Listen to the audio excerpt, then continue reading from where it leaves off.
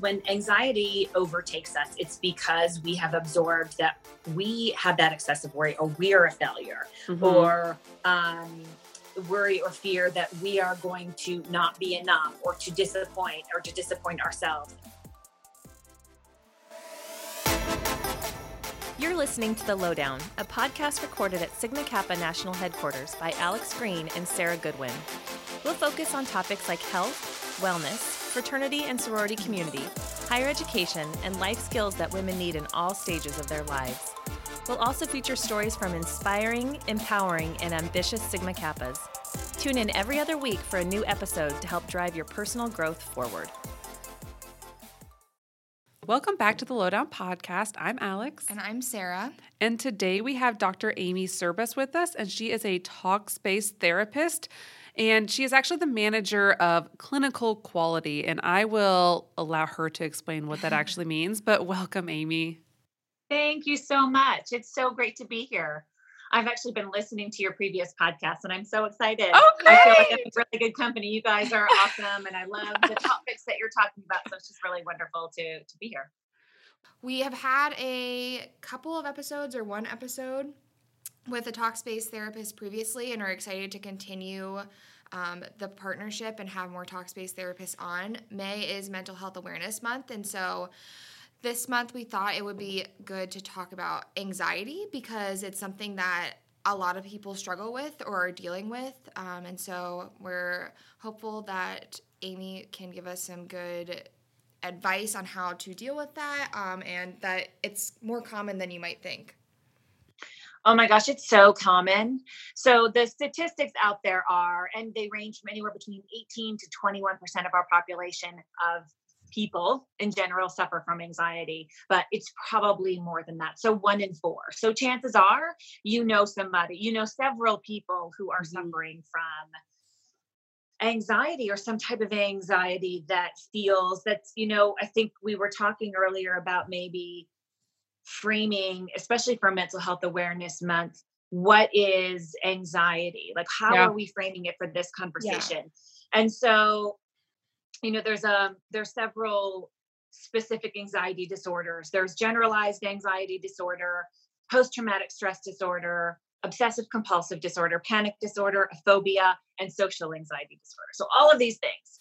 But I think that for the purposes of probably our conversation, we're talking about anxiety as it manifests in this underlying fear of worry and irritability and fear that really gets in the way of us being effective and us executing things that we would normally or feel like we should normally be able to do. And often when I talk to people about this, or talk to whether they're collegiates or whether they're young women, it can get really mixed up with stress, because we're like, oh, this is really stressful, or oh, I'm really anxious about that. Like, what is the difference? And I feel like that's really important to understand what the difference is between stress and anxiety. And the way that we kind of understand that is stress is coming from situations in our life. Because a test is stressful, going into a new job, that's really stressful. And it becomes this sort of heightened sense that then gets resolved when that outside situation resolves itself. Anxiety comes from within ourselves. It's the way we react to that situation. Okay. And so it can kind of be out of proportion to whatever the event is, where we're really worried, or we're really irritable, or restless, or kind of fill in the blank of all these symptoms that we can kind of go into describe, but it's really coming from within. So those are the two things. Those are the two different ways to understand stress versus anxiety. Yeah. Thank you for sharing that differentiation. I think that's really helpful. Mm-hmm. But one could cause the other. So stress could cause anxiety, or anxiety could cause stress, correct? For sure. They're super similar and interchangeable. That's why I think it's so confusing. Mm-hmm. Yeah. So specifically, I think when you're leaving college and you're going out into the real world, and you're going to have to be an adult, #adulting. I was about to say that. So similar, Sarah. What is the shift that takes place during the time for women, and how can they feel confident about their abilities? Yeah, it's a great place to start, I think, because we feel like there's this, okay, well, now that's it. I'm done. I'm going to go be in the real world. And it's this shift from these known expectations to unknown expectations. Mm-hmm. So even though things are really stressful in school, there's this sort of structure that we've been in since we were 4 or 5. Yeah. Of, oh, here's what I do. I got to study really hard. There's these sort of expectations that are well known. Well, we've already kind of been through it, to all of a sudden this blueprint of has been taken away. And so we're just kind of out in the world of, oh, what do we do? And I think that one of the things I tell women and men both, but young women all the time, is that it's ongoing. It's this sort of gradual, you're still taking all these skills that you've learned. You still are who you are. You're just applying them in a different area. And it's not the sort of stop and start again, rather. But it's just, these skills that you've acquired, you got it, and you're going to apply them in a different way, in a different setting. Obviously, we're thinking about how our career is going to look, and it might not play out exactly how we're thinking. Like, we're not just going to climb to the top all of a sudden. There's this kind of sense around paying your dues. How do you manage the anxiety and timing of speaking up and asking for a raise or promotion in those types of situations, would you say? Yeah, for sure. And I guess really looking at that, there's kind of 2 parts to that. I think this is when anxiety, like debilitating anxiety, can start to creep in, because we have these expectations of ourselves and we think people are looking at us like, oh, well, you went to school for, I don't know, design or accounting. Right. Well, how are you doing? And really it becomes suffocating, and it becomes this sort of sense where these questions of, well, maybe I am not worthy. Why is this not happening? And it's so not going to happen. What you think, you're going to fail. You're going to have setbacks. It's going to be this sort of weird, non-linear journey. And so shifting those expectations about being open, being willing to learn, knowing that it's okay, that your path is kind of all over the map for a little while, giving yourself a big adjustment period is really important. It's funny that you say, like, maybe when you were talking about this, I was kind of thinking of like people that aren't using their degree potentially. So I have a journalism degree. I am obviously not a journalist. And so people kind of ask me that. And that's pretty easy for me to answer because I'm in the communication space, but I also work part-time at Athleta and was talking to one of the other girls that works there that I just met recently. I just started there. And she also has a degree in the communications field. And like, I didn't even ask anything. I was just like, where'd you go to school? And she, like, told me or whatever.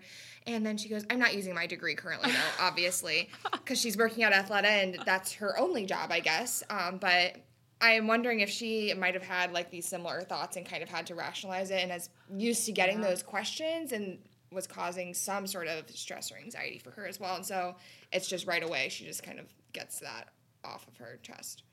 Yeah. It's like, oh, you have to explain, right? You're like, oh, well, I'm not using my degree, or this is what happened, or there's some sort of backstory there. When, I think the stats are, I'm not going to pretend to know the stats. I'll use just in case I'm wrong.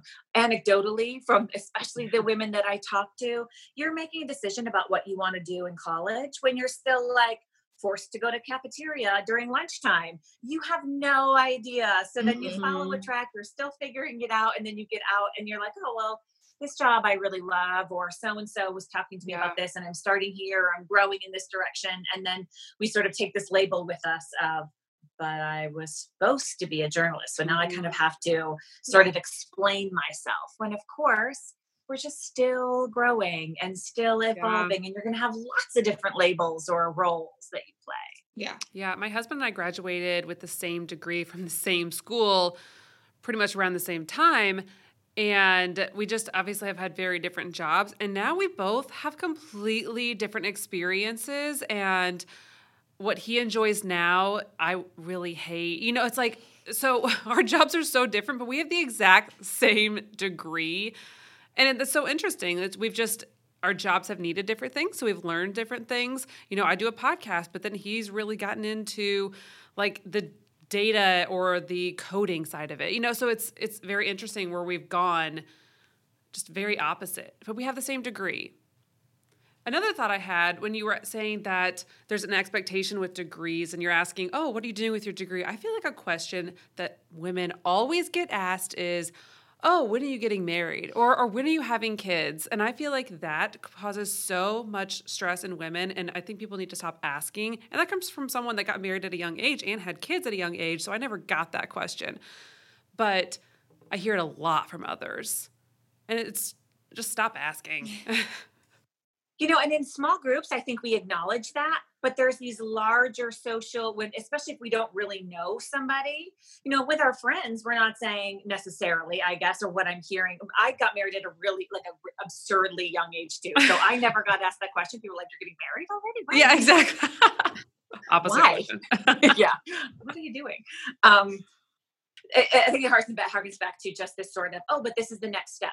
So there's this sort of mythical expectation. So I'm going to ask that because that surely is next. But of course it's not. And those are really personal questions. And then we kind of absorb that. Those expectations we internalize and absorb and think, am I doing something wrong? Should I be thinking about this? I wasn't thinking about this. And this sort of what do I want to be when I grow up becomes a heavy burden as opposed to an exciting adventure and getting to discover and being curious and going on that next job and figuring it out, because that degree, like you were saying, is just this sort of almost like a pass to move on to something else. And then you specialize further or get to change your mind and giving ourselves permission. Yes. No, I love when people are, I've already had a career and then they're like, oh, this is what I want to do when I get older. And I'm like, good for you. You are not old. You still have time. Like, I hate when people are like, oh, well, I'm already old. I've already done what I can do. And I think you can change it at any time, honestly. If you're unhappy and you aren't passionate about what you're doing, there's always time to change.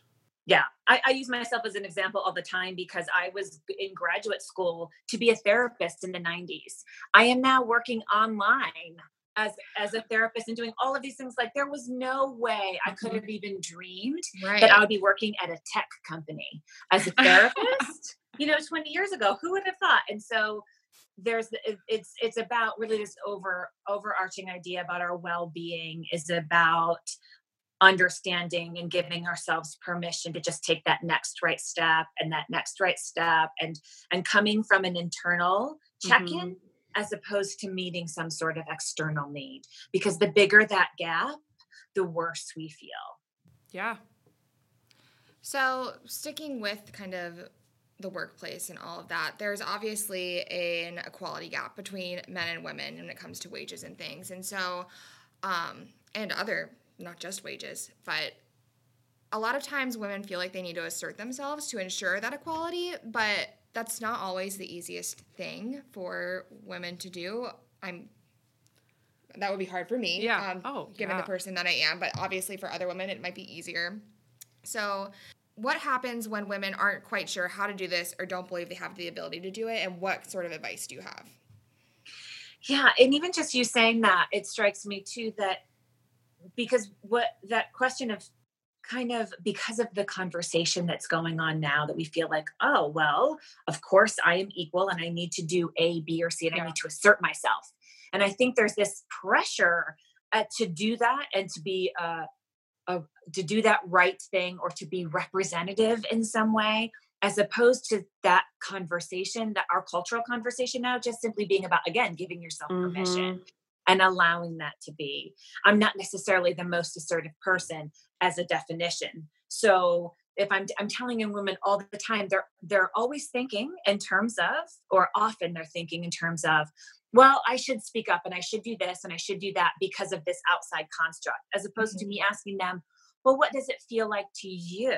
Is this a situation that feels uncomfortable? How can you handle it? Because there's not some sort of idea of what assertiveness looks like.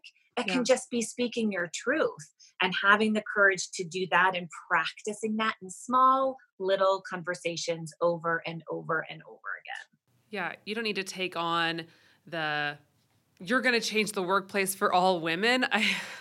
Because you probably are. How cute is that? Yeah, exactly. So don't think that, oh gosh, I'm not asserting myself, so I am not showing that women can go further in the workplace or women can do this or that. And that is very undue stress on yourself to think that you're going to change the course of women because of your actions. I mean, yes, you can make a difference, but don't put that stress on your life. in that way. Oh my gosh. Yeah. Right. Allowing yourself to be able to speak up versus I have to take on this task and sort of be something. Again, that just doesn't, it will lead you astray, and it will lead to a lot of stress and anxiety, because all of a sudden there's this litmus test of what does this say about what I just did? How does this look in a larger scale? And really it's just about letting go of that and trying to meet your own potential in your own path. Yeah.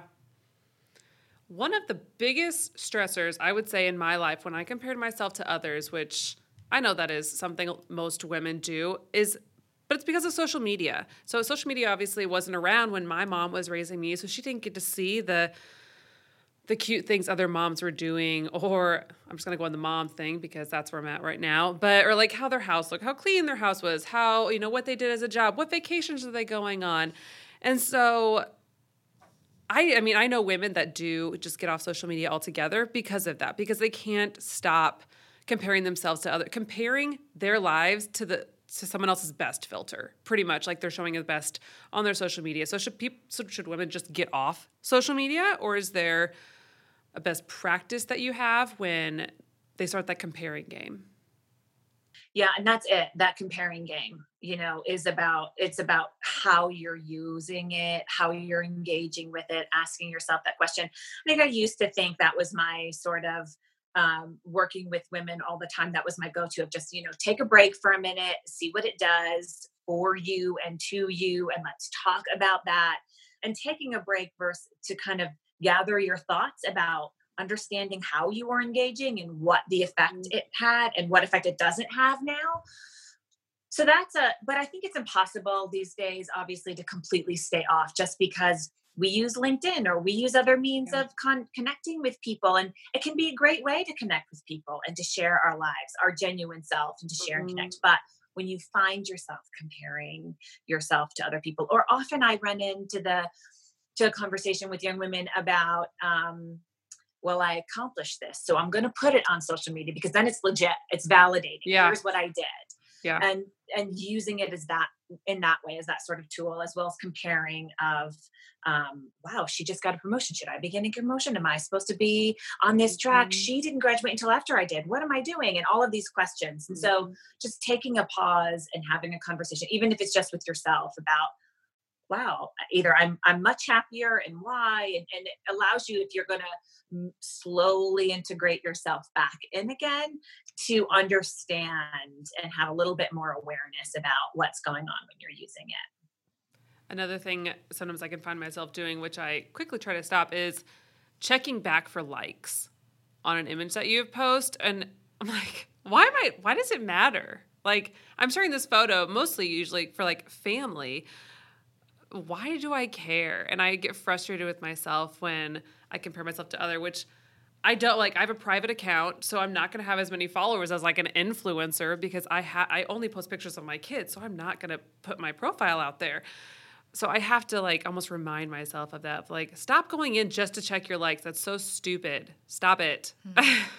Yeah, for sure. And I think that you made a really good point. Like, your account is private, right? So if your account is private and there's not a million people looking at it, for women out there who are always doing that too, like, or thinking something is wrong, or what happened that I didn't get that, as opposed to, it's a Thursday. People are working. They're hopefully not checking their social media at 2:00. This sort of how you're going back and receiving that, Yeah. While women are trying to kind of figure themselves out as individuals, a lot of us are also dating. Because like Alex said, we're always getting that question of when we're going to get married and things, but half joking. What would you say to women who are struggling with the pressure of figuring themselves out while also trying to figure out what makes a good partner? Yeah, I see that often when, I think consciously we don't think we kind of have to do it all, but then when a partner comes into play, there's this sort of feeling of really feeling stressed out because there's only so much time, and I'm trying to get this with my career. Should I be staying with them? What kind of a partner does that look like? Is it going to be good long term? And really what the conversation is and could and should be about is just about pacing. And again, coming from a place of establishing a relationship, which is really, this probably is another podcast episode part to that question. Yeah, exactly. We're covering a lot of ground. Yeah. But of establishing, how we get to know each other is just very, very fast. And so these expectations get really, really quick. And so, there's this idea of just literally enjoying time. And the way that we understand ourselves often is through our relationships, because it's also about how we make who we are, what kind of a partner we make, what do we want, our likes and dislikes we're learning that about ourselves as much as we're learning about the other person. And so really taking your time and pacing it, and not trying to, again, come from the outside in and worry about anybody else's expectations. If you want to date him for 12 years and that's okay with you and no one wants to get married, great. Who cares? Yes, exactly. I was at a marriage conference with obviously my husband recently, and they did like, hold your hand up if you're this, hold your hand up if you're that. But one of the questions was, hold your hand up if you have matured together, or you've pretty much like grown up together. And Ben and I were very much on that page because we had met in college. There was no dating apps, no anything. And so we like came into that without that. Thank goodness. So appreciative. Oh my gosh, dating apps. Sarah. Yeah, I know. Yeah. But I think and so obviously Ben and I, we dated in college. And so we kind of like found ourselves while we were married, which is, great for us. But I also think there's a lot to say about knowing yourself before you do get into those relationships, or before you do go out and seek those, because then you know what you want and you know who you are, and that person isn't going to change who you are. So I just think people put a lot of stress of like, I have to get married by this point, I have to do this. But it's like, also, I like what you said, like, do you even know what you want? Do you even know? Do you know who you are? Yeah. I think there's a lot to say about knowing that. The difference between 22 and 32 is huge about understanding who you are. And yes. So, again, there's this pressure of well, I have to have kids, or what about this? And so the idea being, it's a lot of undue pressure, because you're right. You do hopefully have to grow together, but hopefully you're also knowing more about yourself. And it's not about necessarily finding a good partner, but what makes a good partner for you, because you're coming in authentically knowing. Yes. Yeah. Yes. #truth. We'll just use hashtags throughout the entire podcast. Going on to a different type of anxiety here, I actually heard recently that if you're going through life without bumps and bruises, then you're not doing it right, which is so, so true. So we're almost telling women that negative experiences are a really great way to learn, or, failing is a really great way to learn as well. What are the best ways that women can take on challenges, survive defeats, get through failure, and also be on the best side of it? Because you can learn a lot, but you want to make sure you have the tools to get through it and learn from it. Yeah, for sure. And I think that's really anxiety provoking for a lot of women, because they are feeling like, they should embrace failure. Like, it's kind of confusing and it makes them feel stressed going into things. And I think that the challenge is really to go in with this, when women are really suffering from anxiety, and it is really important to be able to learn and know that those bumps and bruises are because you took a risk, and because those are growing pains. But in order to get there, you have to get through that anticipation and the fear of the risk that you're taking. And one of the best ways to describe it is really separating yourself and your own worth and who you are from the experience, and that those two things are different, and that failure isn't necessarily something because you are a failure. It's because you failed, or it didn't go the way you wanted, and you remain steady through it while you're learning and acquiring those things. And I think that is a way that we can walk into something understanding with an intention and with a frame of mind that helps you get through whatever it is that you're doing, or the challenge that you're about to embark on. Yeah, we're actually going to have a podcast in the future about role versus identity. And so it is, you're like, you might have failed in something. That's not your identity. Like that's just something you've done. And that's not necessarily a role either. But don't put that on your. Could be a role that you yeah, failed at. that's very true. Don't put that on yourself as this is who I am, but you can learn from it. Do you have any tools though that someone can take to get through that? That is hard. It hurts. It hurts to fail. And it could just put undue stress on you. Yeah, for sure. And that what you had just said, that sort of not taking it on, because when anxiety overtakes us, it's because we have absorbed that we have that excessive worry, or we're a failure, or worry or fear that we are going to not be enough, or to disappoint ourselves. And so there's getting through that after you're already done, but going in there with a frame of mind of understanding the difference between what the situation calls for and what's the worst case scenario, and being able to think through that process of what the worst case scenario is, what's the best case scenario, what to do if you don't get through it, and to go in with a certain openness and an ability to identify that anything could happen, but that you will be okay at the end. And that can just through thoughtful planning, some management of anxiety itself, which is meditation and sleep and good self-care, good exercise, going into with our best selves kind of intact, and knowing that we're set up for doing the best that we possibly can, but that of course, the situation may not work out the way that we want. Yeah. So I think a good way to kind of conclude this episode is, how do you know when you need to seek professional help for your anxiety, as opposed to just relying on your support team, your friends, your family, all of that? How do you know when you've reached a level that you probably should seek out a counselor or a therapist? The short answer to that is when you can sense that it's, no matter what's happening, it is really chronic. It's not going away. Your friends have heard it before. Nothing is working. All of these things that you've put into place, just you're just not feeling well. You're feeling miserable, and the best treatment is understanding and identifying your thoughts with a therapist, and understanding yourself and changing the way you think about that. The longer version, although maybe that wasn't the shortest part, but the longer version too is that I think that people are really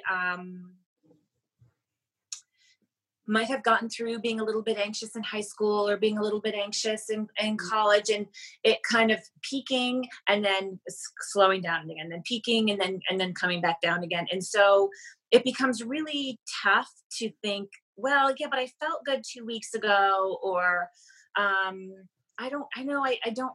can't quite tell. And often the coping skills that we have learned throughout our life at some point no longer work, and they become maladaptive, and like all of a sudden those things aren't working anymore. And so obviously, being a therapist, I'm a huge advocate for, it's never a bad idea to go talk to somebody. You should totally go talk to somebody.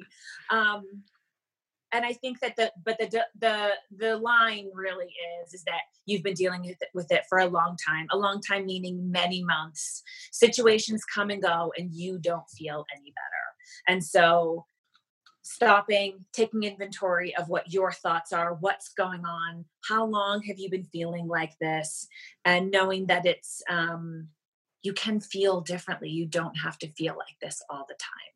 And going to talk to somebody can be really benign and really easy, and just help you understand how to react differently to things and to feel better. And on like the opposite end of that, if you are one of those people that is the support person for someone that you think might be struggling with anxiety, and you have been their support person, you've heard the conversations over and over again, is there a way for you to approach that with them, that maybe they do want to seek out more professional help without kind of offending them also? Oh my gosh. Right.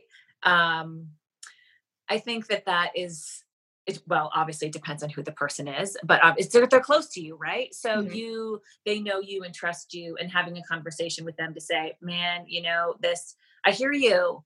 We talk about this all the time. I feel like there's nothing left that I can give you. I'm totally happy to hear it, but what I'm doing isn't necessarily helping. I feel like it would be worthwhile to go see a counselor. I'll go with you. Can I help you? Sharing with them in the journey, because it's not about, it can feel really hard when you're not being helpful and you're just listening. It can be frustrating and really exhausting too, because you're like, okay, we're on year 2. It's the same. We're having the same conversation. So it can be really frustrating and emotionally draining, but it's worth it to preserve your own friendship and your relationship, to just have a frank and honest conversation about, well, what I'm saying and doing isn't really worth it, but you deserve to feel better. You should make an appointment with somebody, go talk to somebody, and I'm here to help you through that. Yeah. I like that answer a lot. I can think of situations in my past where I probably didn't know what to say. And that would have been like, I am listening to you, but we've had the same conversation several times. I really like that, the way of going about that, because I don't think it's abrasive. I think it is a caring way, even if you're maybe annoyed that you've had the same conversation. But it definitely is a personal decision to go see a counselor. So it does have to be you can't force someone to go. You really, it does have to be on them. And I feel like there's a stigma around that still. Yeah. It's getting better, but it's still there. Yeah. It is getting better. Here's a fun, which is very interesting. It's always fascinating to me. It's a fun top space fact, is that over 70% of our clients have never been to therapy. So and it really speaks to stigma. It speaks to convenience for sure, and affordability, but it also speaks to people can't get themselves to drive to the counselor's office where it says Dr. So-and-so or therapist in big flashing letters. They sitting in the waiting room, like that just feels really overwhelming to a lot of people, especially if they're already anxious. And so we're coming up with different ways, and, online being a huge major factor, but of ways to reach people. And so that hopefully that stigma is going to continue to be reduced as it becomes normalized, and people are like, oh, I'm going to, talk to somebody for a few months and feel better. And that's it. Just like you would go for your annual checkup. Yeah, we know how popular Talkspace has gotten. So Sigma Kappa had kind of a bank of money that we were going to use to pay for the service for collegians, and it ran out. We actually put more in, and it ran out again. And so there was a talk like, are we going to have to just cut off this service for the rest of the year? And thankfully, our National Housing Corporation stepped up and funded the rest of the year, which is so, so amazing. But it just shows you, even our expectations of how many people were going to want to use the service was blown away. And we are so grateful to help those women. We just needed the funds. We wanted to. We just didn't know that it would take that much. We just, Isn't that so wonderful that you ran out of money? Right. And also so amazing. What is that? I think it speaks to the stigma too of it's so handy and you wouldn't have gone. And so what is that about? But I'm so glad. Yeah, obviously so glad people are using it. Women are using it. They're going in droves, for goodness sake. Yes. Yeah. We're so happy to offer that service. I think that we made the point that I think is important, which is just that it is really common, or maybe we didn't say it enough, but that it is just really common, and people feel like, oh, I'm just stressed out, when really it's anxiety, and you can manage stress better. You can learn to manage stress better and feel less anxious. And it is one of the most treatable mental illnesses or mental health challenges of just going in, and it's like a tune-up. And if it's just really helpful to go get treatment. Yeah, it's common. Well, thank you so much for joining us. Like we said, we'll have Talkspace and other resources available on our show notes page at sigmakappa.org/podcast. But thanks again. Thank you, ladies, so much. I really appreciate it.